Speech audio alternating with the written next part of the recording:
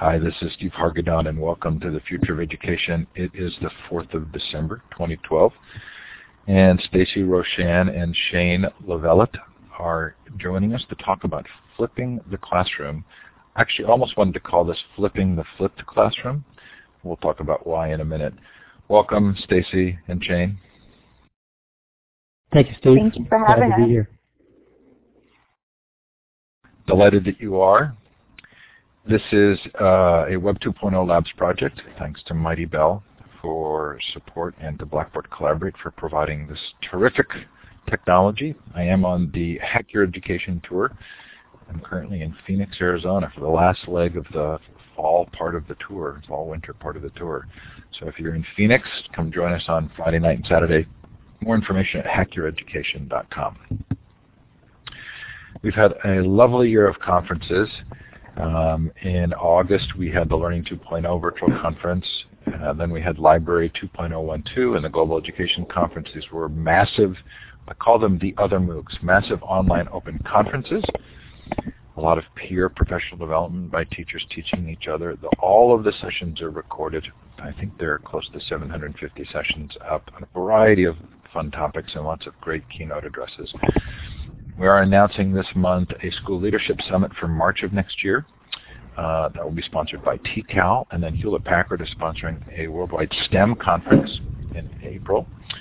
And then there is the Reform Symposium in May, and a homeschool conference also in May. Should be lots of fun. Anyway, lots of good stuff coming up.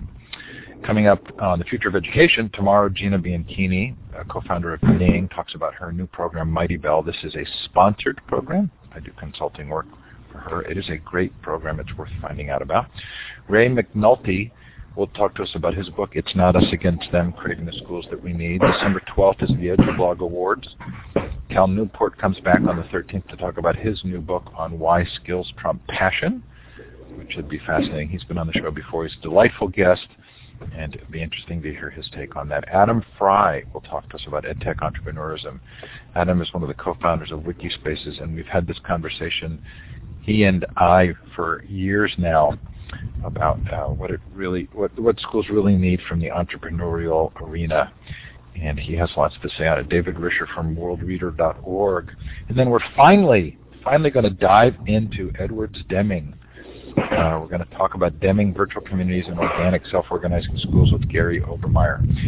Coming up in 2013, John Hattie, Elliot Washer, Michael Fullen, Howard Rheingold on his new Pedagogy project, Andy Hargraves and Dennis Shirley on the Global Fourth Way, and a show on agency and education. Can't wait. If you've missed any of the shows, they are all recorded. Jim Groom was a delightful and controversial guest last week, talking about a domain of one's own. If you're interested in that at all, don't miss it. And by domain, Jim means more than just your web presence. He also means the data and everything that you should own, but probably don't on the web. Charles Hayes talked to us about self-directed learning. Kiran Birsetti came in from India to talk about her programs there and helping students take charge. Anyway, lots of fun. Over 300 sessions now, and they're all up and available for free. So this is where you get to tell us where you're listening from. Look to the left of the map. You're looking for the star icon. It's the second one down. You can click on it, and click again, and if you click on the map, it will indicate where you're listening from. Please do feel free to shout out in the chat. Let us know the time and the temperature. Someone from Brazil, Australia. As regular listeners know, I lived for a year in Brazil when I was in high school as an exchange student. And I always love seeing that dot show up in Brazil.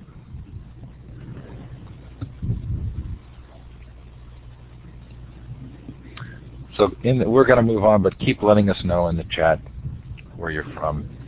Looks like Europe as well, and then there was a dot over by China, but could be Hong Kong, Taiwan. Lovely. Great to have you here, wherever you're participating from, or if you're listening to the recording. We're really glad that you've chosen to join us. So this is a show that I have wanted to do, Stacy and Shane, for a long time.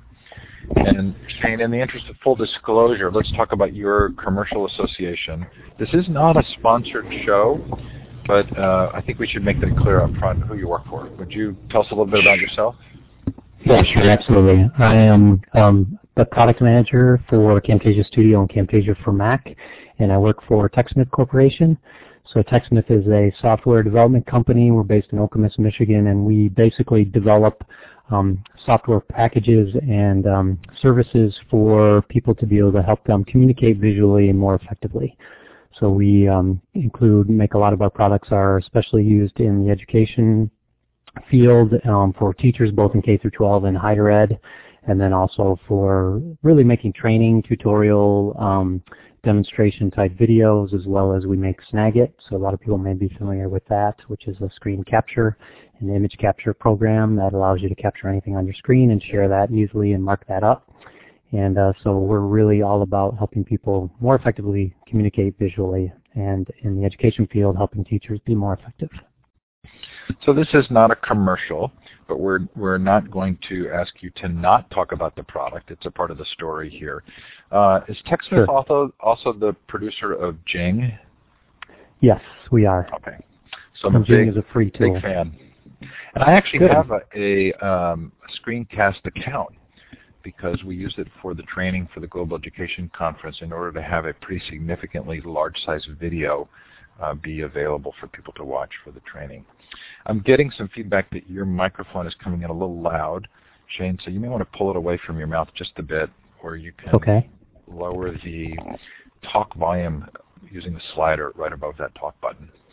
Stacy, so let's talk a little bit about you and what you've done. The reason that I have referred to this idea of flipping the flipped classroom is that you're doing one thing I really like, and then you're talking about doing a second that I care about as well.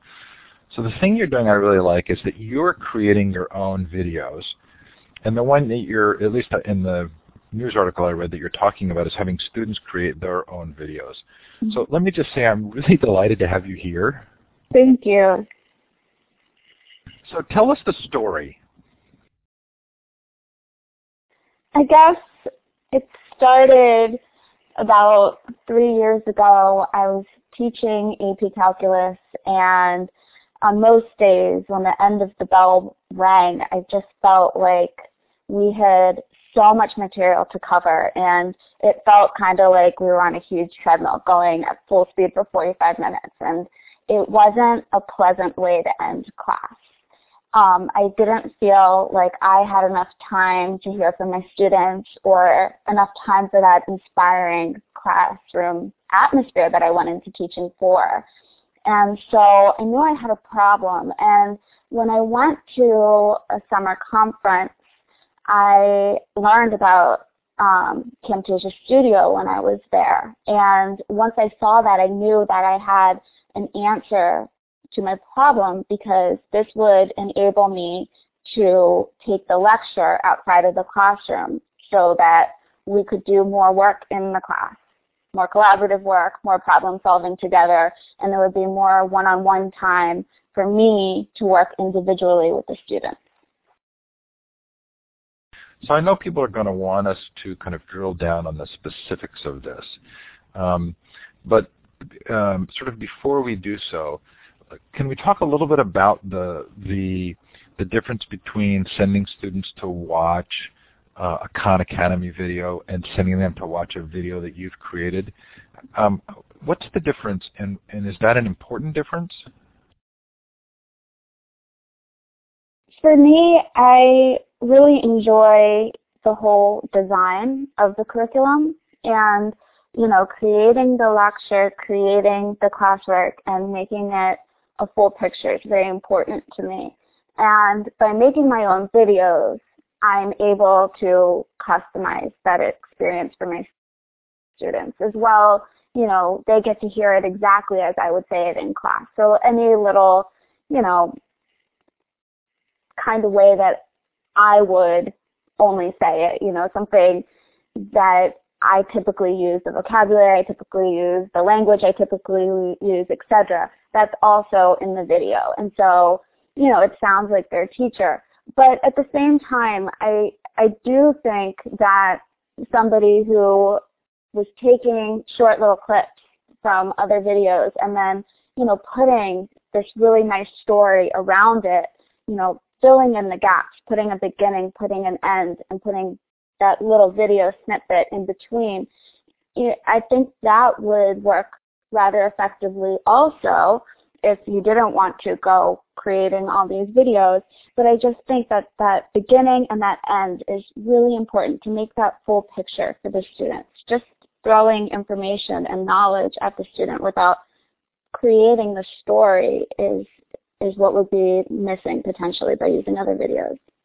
So give me some candid feedback here, because I'm not a teacher. I'm in this sort of interesting world of talking about education, having grown up in a family that was deeply involved in education, being somebody who really cares, and someone who's homeschooled my children and volunteered in classes, an active participant. But with that caveat, one of the things that has concerned me about the flipped classroom conversation is this idea that there's a best lecturer or the best teacher.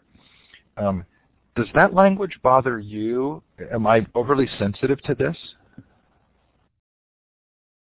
I completely get where you're coming from.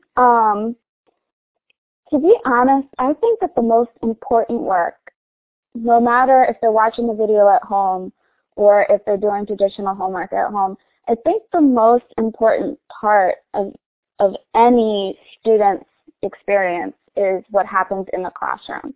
And so the question becomes, what do I need the most time for in my class? And to me, working individually with the students, building relationships with my students, building their trust, and getting to know how they're solving their problems, how they're thinking through their problems, that to me is the most important part of teaching. That's a teacher's most important role. And so I am able to have more time for that in my classroom by sending the lecture home. And so to me, that is the absolute most important part about it. I have more time to hear from my students. And also, instead of me standing up at the front of the room every day and just driving the lesson, I go from their feedback. What did they have trouble with on the video? What did they not understand that well? What do they need help with that day? And so we roll with that. We still have a very lively discussion on the board. We're not taking that away. It's just more of a give and take now because they already have some knowledge coming into class, and they're able to ask questions, they're able to initiate the discussion, and we're able to pinpoint their needs for the day as opposed to the content that I need to get through, because the content that I need to get through is covered for homework. So one of the things I notice about the advent, especially of the handheld device and the camera getting incorporated into the handheld device, is that youth today are active creators in a way that wasn't true when I was in high school. They're constantly taking photos or creating videos or other things that their peers see. And it is interestingly a world of creation for many of them, not for all of them, but for many of them.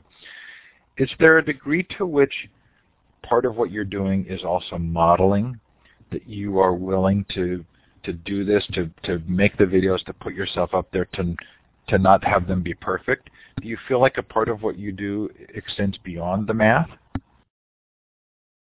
Absolutely. I mean, I think that it's so important to model risk-taking in general, and that's a hard thing, and I think it's especially a hard thing for a lot of teachers to do something where they're not certain that they're going to be a master of it. But how important is it that we demonstrate what being a learner is?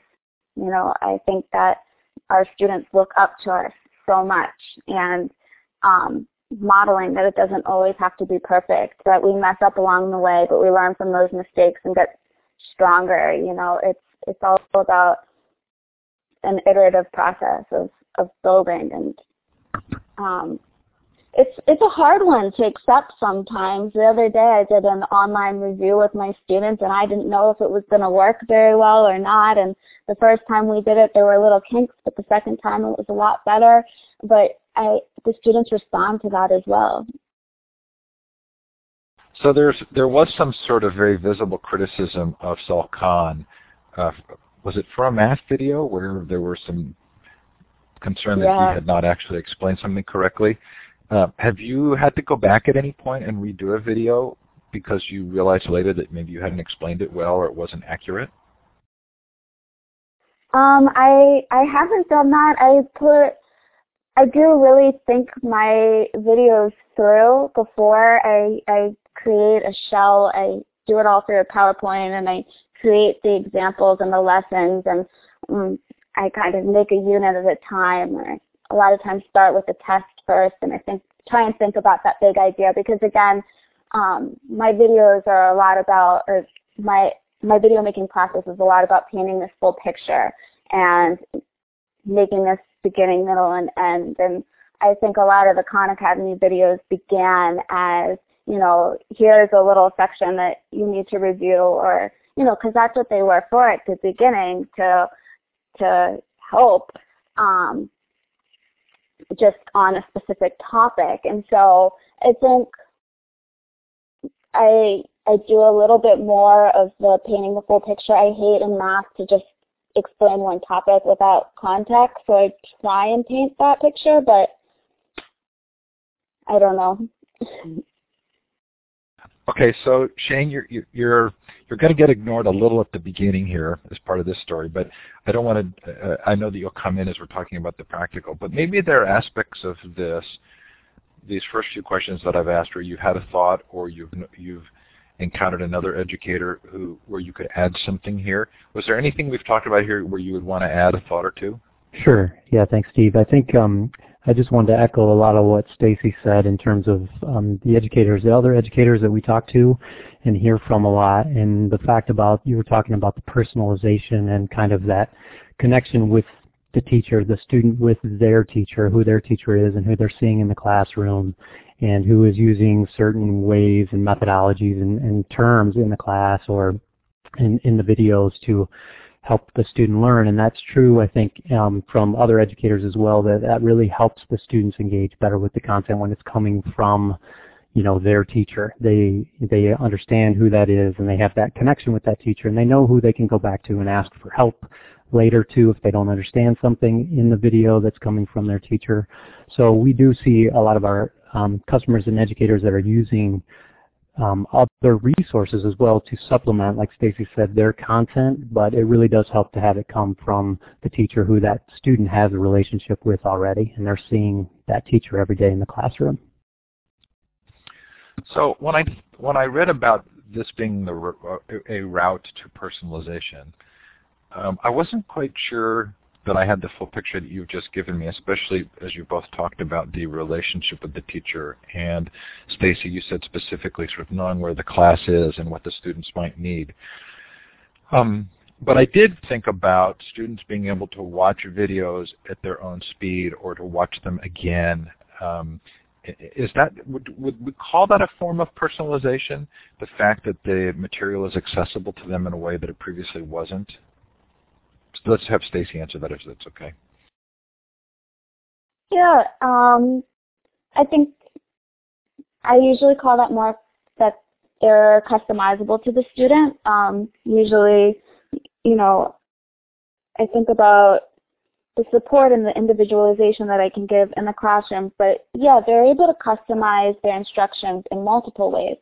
Not just are they able to pause the video when they need to, rewind the video and so forth, but they're also able to customize the instruction that happens in the classroom, because now they are working on problems and they have the choice every day if they want to work in a group setting, if they want to work by themselves, or if they want to work with just one other person. And on different days, they have different needs. And they work at their pace or with their group pace, depending on what they need. So I think there's a real customization to both the video viewing process, but also what their needs are in the classroom, what questions they need to get answered. A lot of times I'll just do group work with the group that needs help, and if they need help, then they'll come to that table. Then sometimes we'll do it on the board as a class, but I'm trying to get at, there's a lot of different ways that this is helping them customize.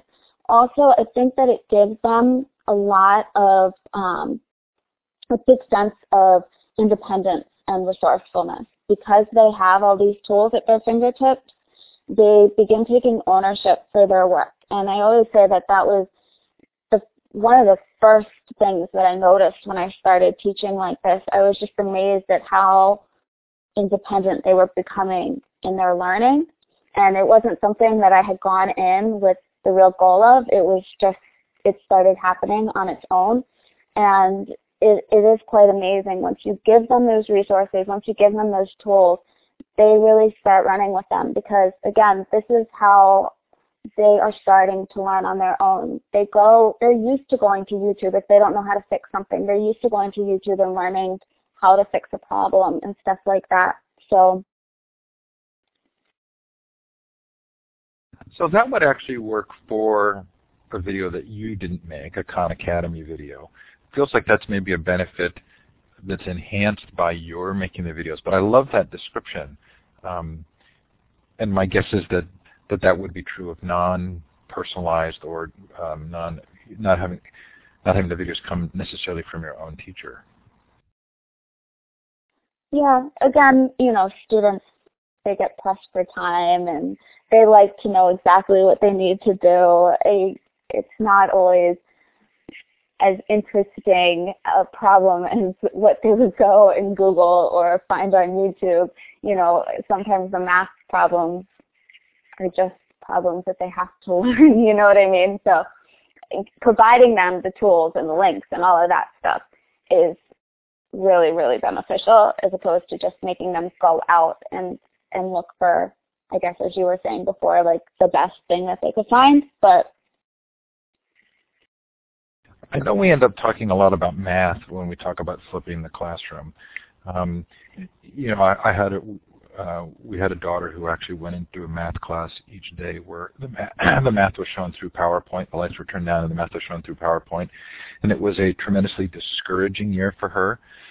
Is part of the reason this is often talked about with regard to math because math is particularly challenging in certain ways as a teacher? I think that math is one of those classes where you're really, really used to that traditional classroom environment where the teacher stands at the board and lectures and then students go home and do the problem. I think I see more of it in the math classroom than any other classroom just through my own observation. And there's a lot of content that we need to get across. And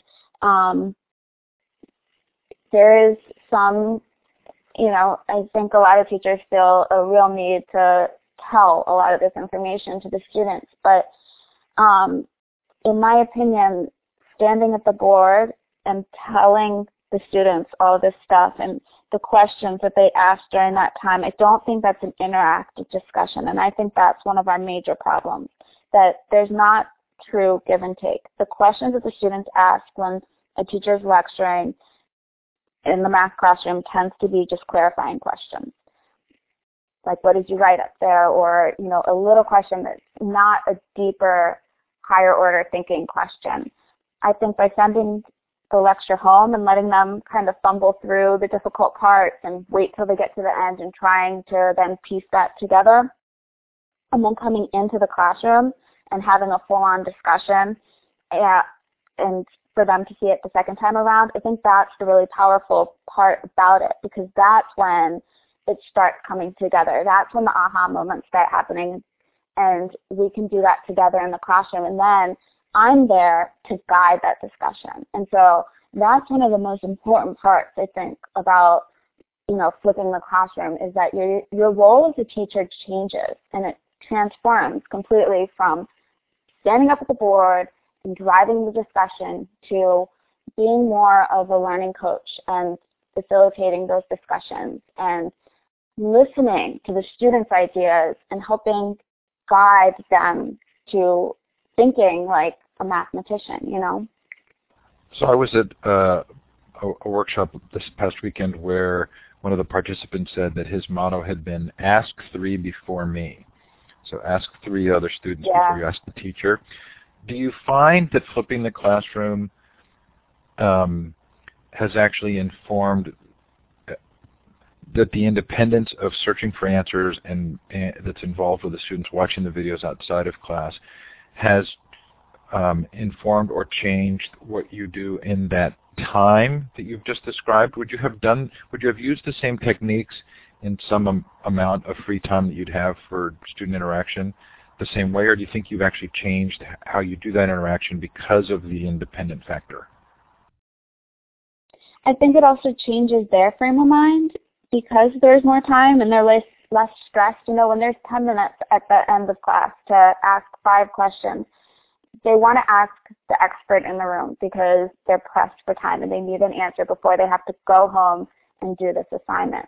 But now that, you know, we have maybe 40 minutes for them to get their questions answered, they ask a classmate before they would even ask me. They do that on their own because they would rather ask a classmate a lot of the times than ask me. And a lot of times they don't ask me at all, and it's not until I fumble in on their discussion that I start participating in whatever conversation they're having, and that's where I'm able to guide them. But most certainly they are asking each other questions because of this time. And one other thing that I always say is I think it's amazing that there's this sense of calm because the students think that I'm there, or they know that I'm there when they're doing the problems, and that's when they think they're going to need to ask me a million questions. And they never end up asking me a million questions. But just that sense of calm, because they know that they're doing that work in class, I think it really helps them think at that higher level. I think in more classes than any other one, you hear of students freezing on a math test and not being able to think. And it is an actual real problem. And I think a lot of it just comes from they stress out so much. And a lot of my students, I pick this up at the school that I'm in, they're high achieving students and they want to do so well. And sometimes I'll see them really panic under that stress situation and not be able to think clearly through the problem. And that's where that higher order thinking comes in. So by reducing some of that stress in the classroom, I really believe that is what is the driver behind some of the increased results that I've seen. So Shane, I've heard of all kinds of classes flipping. Can you give us any examples of classes other than math, and maybe even some fun ones where you've seen some benefits from flipping the classroom? Sure, absolutely. Well, there's a good example is Clintondale High School, which is an example of a class or a high school that flipped their entire school, and so every subject has flipped there: English, science, social studies. I've seen even my daughter has a social studies class in middle school that has been flipped where she watches the lectures at home. And I've even seen a spelling teacher has done this with spelling, making spelling videos for even elementary school kids where she would draw, using a tablet, kind of draw a picture of an animal like a cat and then have them, spell it out for them and then have them be able to follow along and pronounce that out as she was spelling those letters and the words out for them. So it's really can be applied to, I think, any subject, and teachers are using it across the board. And I think the real benefit there is because that gives them more time in class to work directly with the students, to be there to answer their questions and help them solve the problems when they're available and in that class time. So yeah, there's some really good examples. Even science is a really good one too, and chemistry has been a popular one as well. And it's really because in a lot of ways the experiments they can show in video and are really can be very interesting and much more visual to engage the student into watching those and seeing what happens during those experiments. So Aaron Sams and John Bergman are a couple teachers that have done that, where they recorded their experiments and kind of played off each other. So it's effective too when you can have a couple teachers work together on producing some of that content as well, because then they can help each other and play off of each other a little bit in those videos. So it's been used in a lot of different subjects. So I want to talk a little bit about how this is actually practically done, and then maybe about some pushback that we hear within the community about flipping the classroom. But before we do so, I want to make sure that we've talked about all of the potential benefits, or as many as we can think of. Two that occurred to me that we haven't discussed. One would be test prep and the ability to go back and review, and another would be parent help. As a parent, my ability to watch that video would probably significantly increase my ability to help my student. Stacy, are those accurately described as benefits? Yeah, I think especially with the AP Calculus, having the video resource going into the AP exam when you need to review some of the topics very specifically is very helpful. And as far as parents go, I haven't seen much of it with the AP Calculus, especially their 11th and 12th graders, but I've used some videos in my Algebra 1 class, and now I'm using them in my Algebra 2 class this year, and most certainly parents are using them. And I this year had one parent who watched a whole chapter of the videos and then reviewed certain ones with a student who was struggling, and it made a huge difference. And, you know, it's a great way purely. This father actually sat down with a child and they watched a couple of the videos. There were only 2 of them that I thought that student really needed to review, and they sat down together and they watched that and they went through it and so forth. And so that's so wonderful, you know, to so directly give a parent a tool to be able to help their child. Okay, there's some great. Go ahead, Shane. I was just going to say, as a parent, my daughter going through middle school has been, having only a couple of her classes have used the flip model, so she's had a lot of homework that she's needed to do at home, and often has needed some help during that process. And so, as I've tried to help her, it's been really interesting because the way things are taught now from when I went through school is often very different, and they're trying to teach new ways of learning and help the students learn more than just specifically how to solve a problem in the most direct way, but multiple ways to solve problems. And so it becomes real challenging even for me to be able to help her, not even going through that stuff in many, many years, but also the fact that it's taught in many ways very differently than it was when I was in school. So having the video, when the video is available, makes that much easier for me to understand how they're teaching it as well, so I can help facilitate that learning. So I think, Shane, a couple of times your connection must have slowed down because we got this little chipmunking factor where we hear your voice speed up to catch you up. So if we pause before getting back to you, it's because of that. No, you're sound, good. I think. It's just a delay, and it's typically because of now. Stacy, you can see some red dots next to Shane's microphone, which means his internet connection is low enough. He's probably going to drop off. If you drop off, Shane, just log back on, and we'll bump you up to be moderator. Okay, so Stacy, would it help to show a video as we start the discussion of how you actually do this? Yeah, sure. So I'm going to take us to the main site, or the main sort of folder here.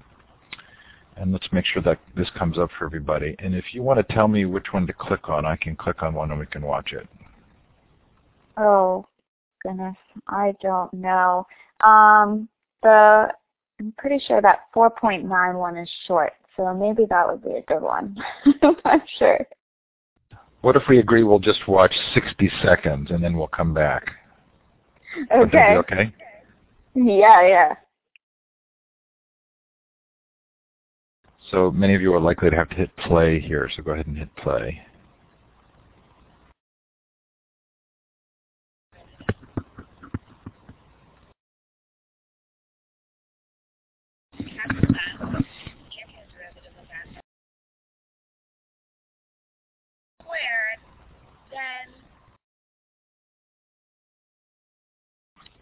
Okay, well, if nothing else, that really showed me how little I've retained of my own math. I couldn't see it, so I'm lost as to what you just watched. Oh, so what happened on your screen? Nothing. It was white. Oh, that's interesting. So the way that the Blackboard Collaborate, It didn't work for me either, so. Oh, really? Worked perfectly for me. Oh, that's too bad. So I wonder why that would be. Typically, the technology here uses the default browser for the user's computer, and I'm on a Windows machine and saw it. But let's put a link to that. I'm going to put the link into the chat for those who want to go on your own. And I guess it doesn't matter which one you watch, but the link is there. No, yeah, I think that one actually was very not fancy at all. I can't. I should have thought of a good video to watch, but I mean they're all pretty much the same. I think that the main thing that I think is really valuable is in that I create that on that PowerPoint which you saw, and then I hand out a hard copy of that PowerPoint to my students ahead of time. So when you saw me inking on the screen and as I was talking through things, the expectation is that the students are taking notes as they're watching that, and then they're pausing when they need to and rewinding when they need to. My expectation is a video takes nearly 2 times the length of whatever the video to watch it full length for the AP Calculus students. Maybe 1.5 times, but maximum it would take 2 times that length. And so by having them take notes on that PowerPoint, first of all, I think that really helps them retain it. I don't think that you can just watch something, especially math. I don't think that you can just watch it and understand what's going on. There's real power in writing. And also, they bring that PowerPoint to class with them. So when they come to class, the first thing they do is put that PowerPoint on their desk. So while I'm walking around, I look for completion, that they've had that PowerPoint filled out. And also, that's their notes for the day. So as they go through the problems, they're looking back through the PowerPoint to remind themselves how to approach the problems that they're solving. So you're giving them advice on how to, it sounds like from what you've just described, on how to participate with the videos. You're saying they need to be taking notes because that will make it for a better learning experience for them? Yes. Now, that 2 times figure that you gave, that's the amount of time you expect it will take them to actually watch the video, or that's the amount of time it takes you to prepare the video? That's the maximum amount of time I would assume that it would take them to watch the video. Okay. And how long does it take you to prepare a video? That depends on how much editing I decide to do. I make the PowerPoint ahead of time, then I record, and then I have to go back and edit it. So editing it requires me to watch the entire video and then edit as I'm going along, so that rewatching process takes about 2 times the amount of time that the video was in the first place that I recorded. But, again, I am making these videos and editing them and trying to make, this nice product for my students to watch. But then these videos are going to be recycled. For these AP Calculus videos I made before, I'm not remaking them now. And then I can edit them as I go on if I want to add something in or anything like that. That's the nice thing, that I have that editing ability by using the software. I can do that as opposed to just putting out a video the first thing that comes to mind and not being able to edit. So I go for a little bit more time now, but I think it saves me a lot of time later. It also occurs to me that that when you get to the place of students making videos for each other, this whole game will change a little. One of my favorite interviews I've ever done was with the university language program, where they had the 4th-year language students making videos for the first-year students.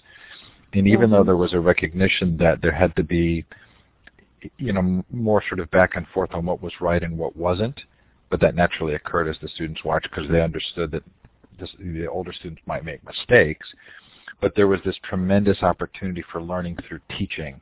And I've got to imagine that's sort of the next step, and that kind of could potentially shift all of this.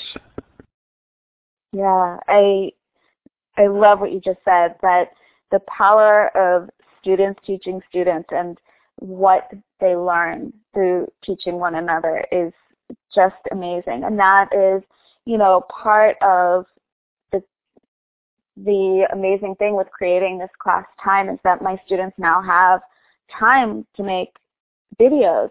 And in addition to being a resource for other students, I think it's also an amazing opportunity for me to hear how the students approaching a problem while I get to watch, them work in class, and I get to see their steps on the homework problem. I don't always get to hear every step of the way.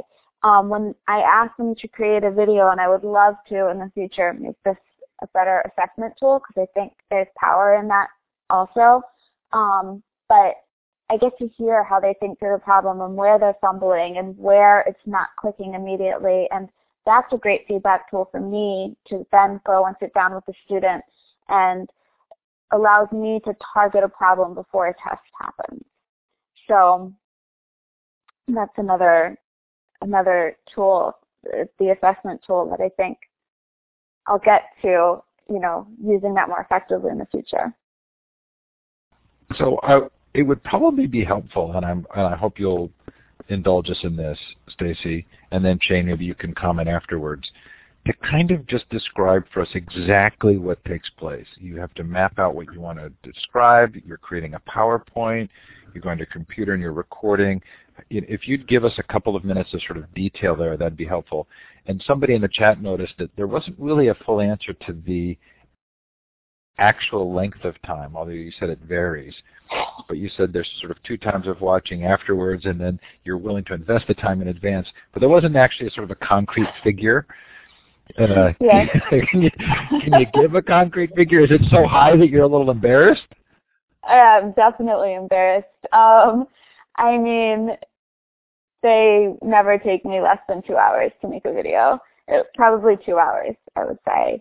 2 to 2.5 hours to make a 20-ish minute video, if I'm including, the time to prepare the PowerPoint and so forth. That doesn't seem bad to me. Okay, so walk us through it now. So you have an idea of something. How do you decide first what content you're going to put into video? Is it specific to the next lesson coming up? And then walk us forward from there to exactly what you do. I actually start with, in the summer, I laid out my entire course. So I used the summer to really map out what I wanted to cover, and that's when I created the PowerPoints and the tests. I made 1 chapter videos during the summer. This is my process that I used for both of the classes. I'm speaking specifically about the Algebra 2 class right now because I'm doing it as we go along. This is my first year doing that class.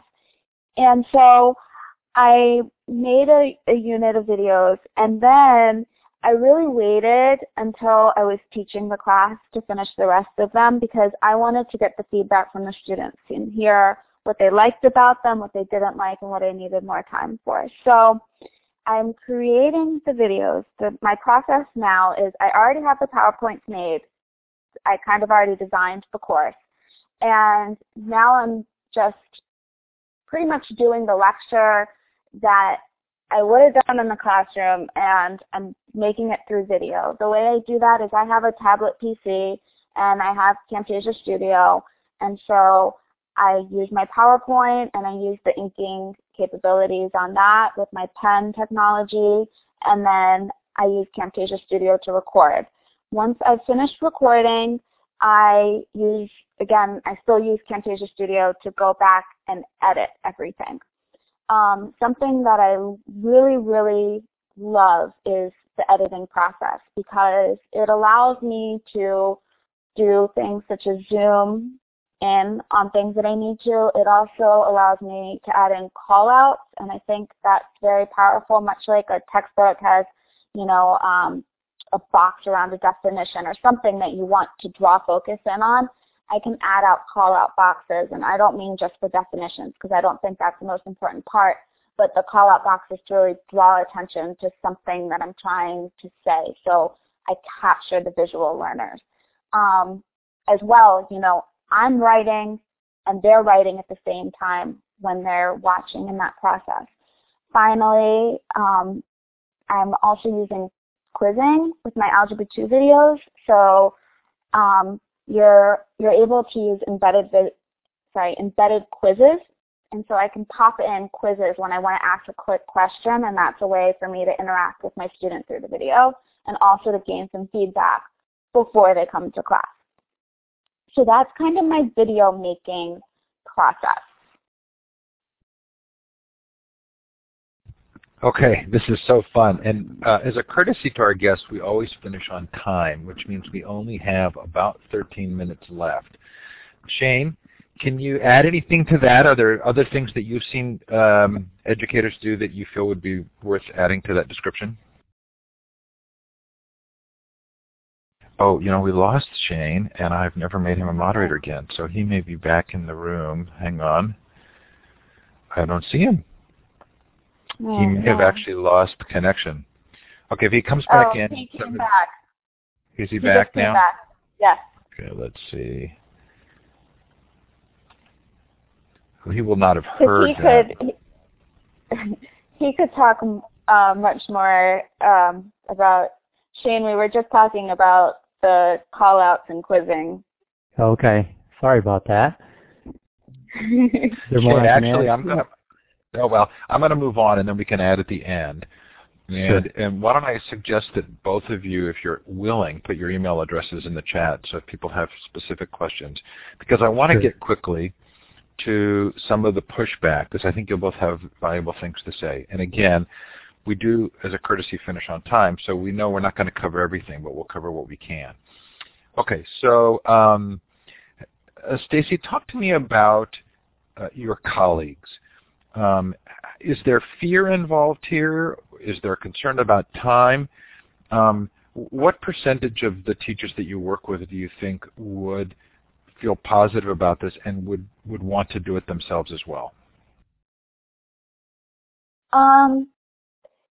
I think one thing is that it's important to embrace the way that you teach, as we want to kind of differentiate for students' needs. I think that there's different teaching styles, and there's a lot of great teachers out there. And so, I'm just thinking about a couple of math teachers in my department who are awesome at what they do, and I don't know that this style would fit them that well, to be honest.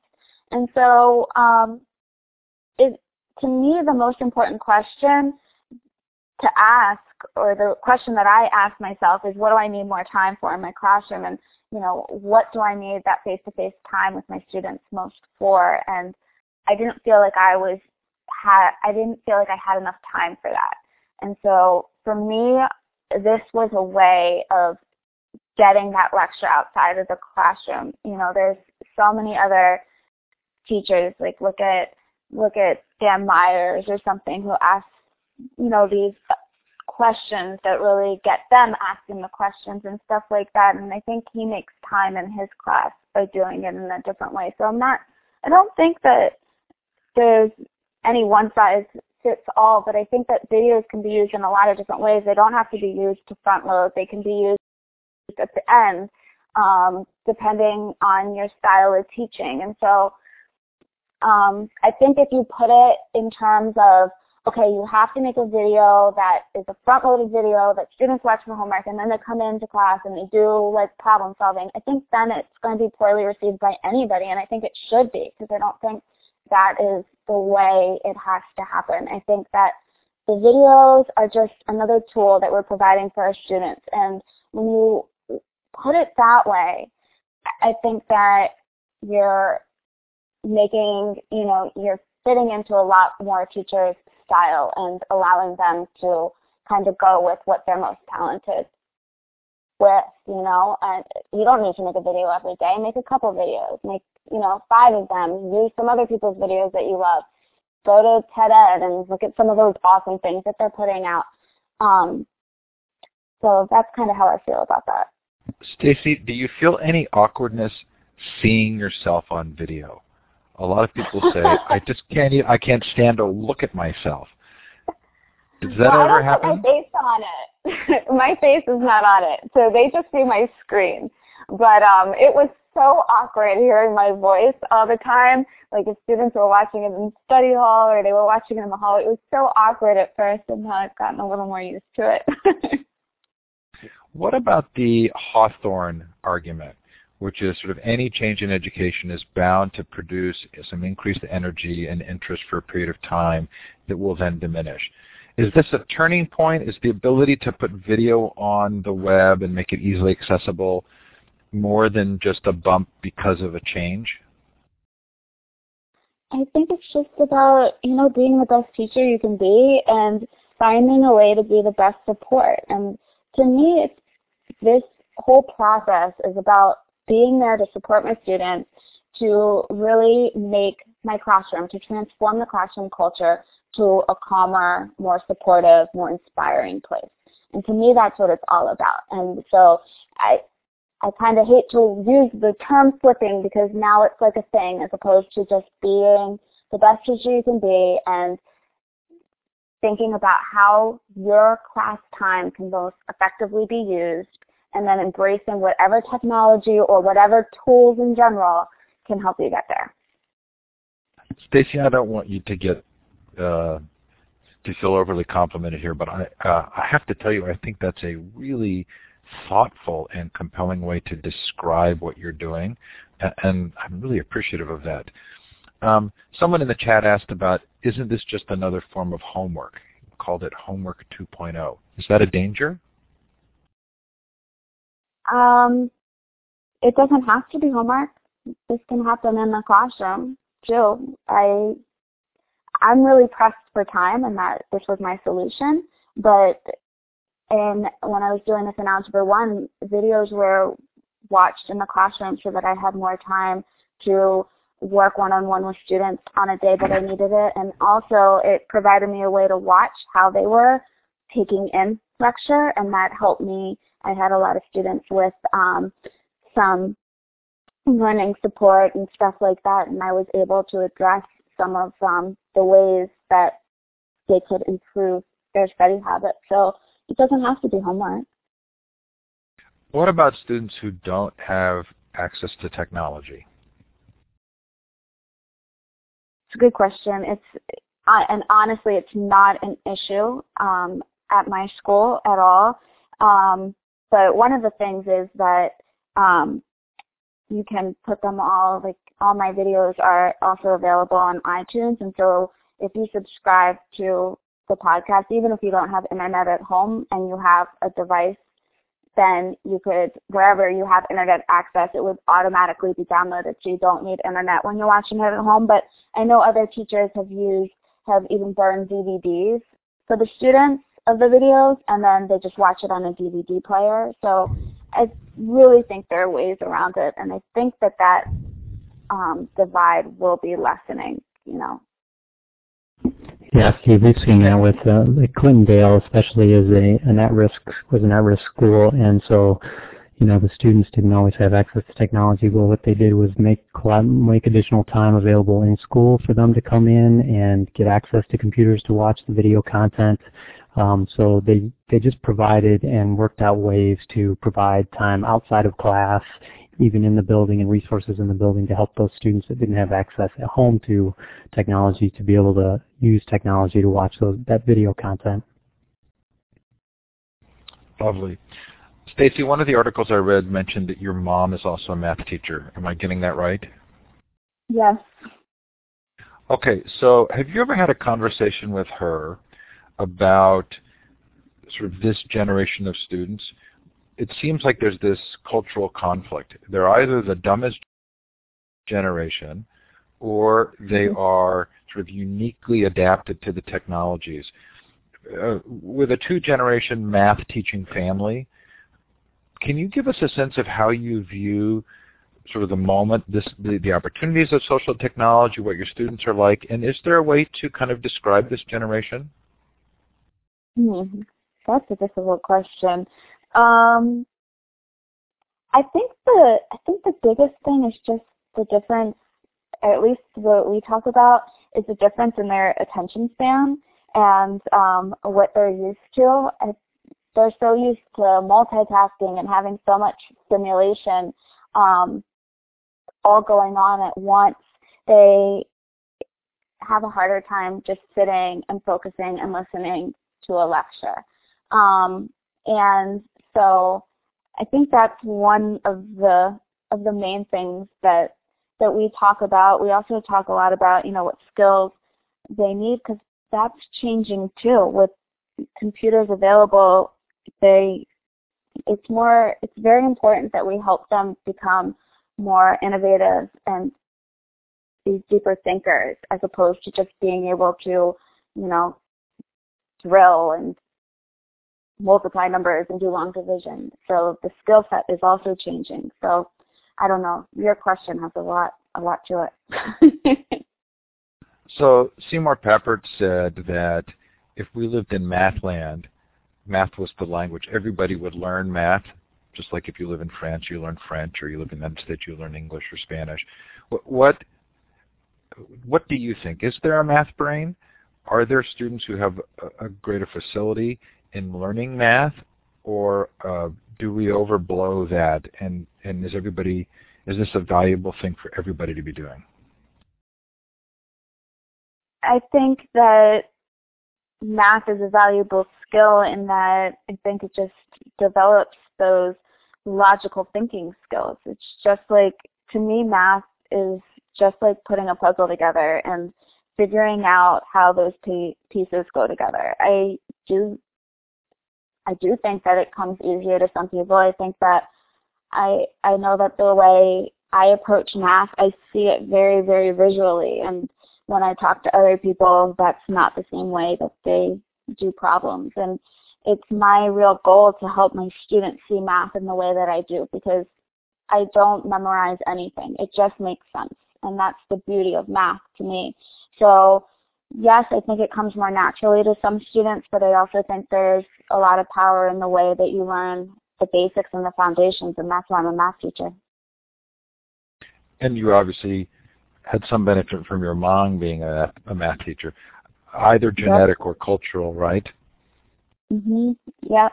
Both my parents are math brains, so yeah, it kind of comes up in conversations around the dinner table. Shane, last comments? I just was going to say, I think what you're talking about, you're going to learn from if you were engulfed in math all the time, but what the flipped model really does, I think, is enable that classroom environment to become much more a rich environment of that subject for the teacher to help the students to help each other in small groups, but that the teacher can become more involved in doing that rather than just hoping they're soaking everything in that they're saying and then going home and knowing how to do it. Stacy, final word? I don't know. Just, I think that everything we've talked about tonight is just what I love most in, bringing back being that compassionate teacher and having the time to listen to your students and get to their individual needs. And I think that what we've talked about tonight is one way of getting there. Thank you both so much. Shane, the chat is saying you got short shrift tonight. I apologize. But thank you both for coming on. So lovely to hear from both of you. Yeah, thank you very much for having us, Steve. No problem. Thank you. Thank you so much. Thanks, everybody. Don't miss Gina Bianchini tomorrow night and Ray McNulty on Thursday. Most appreciate your attendance tonight. Thanks, everybody. Have a great day or night, depending on where you are. Bye now.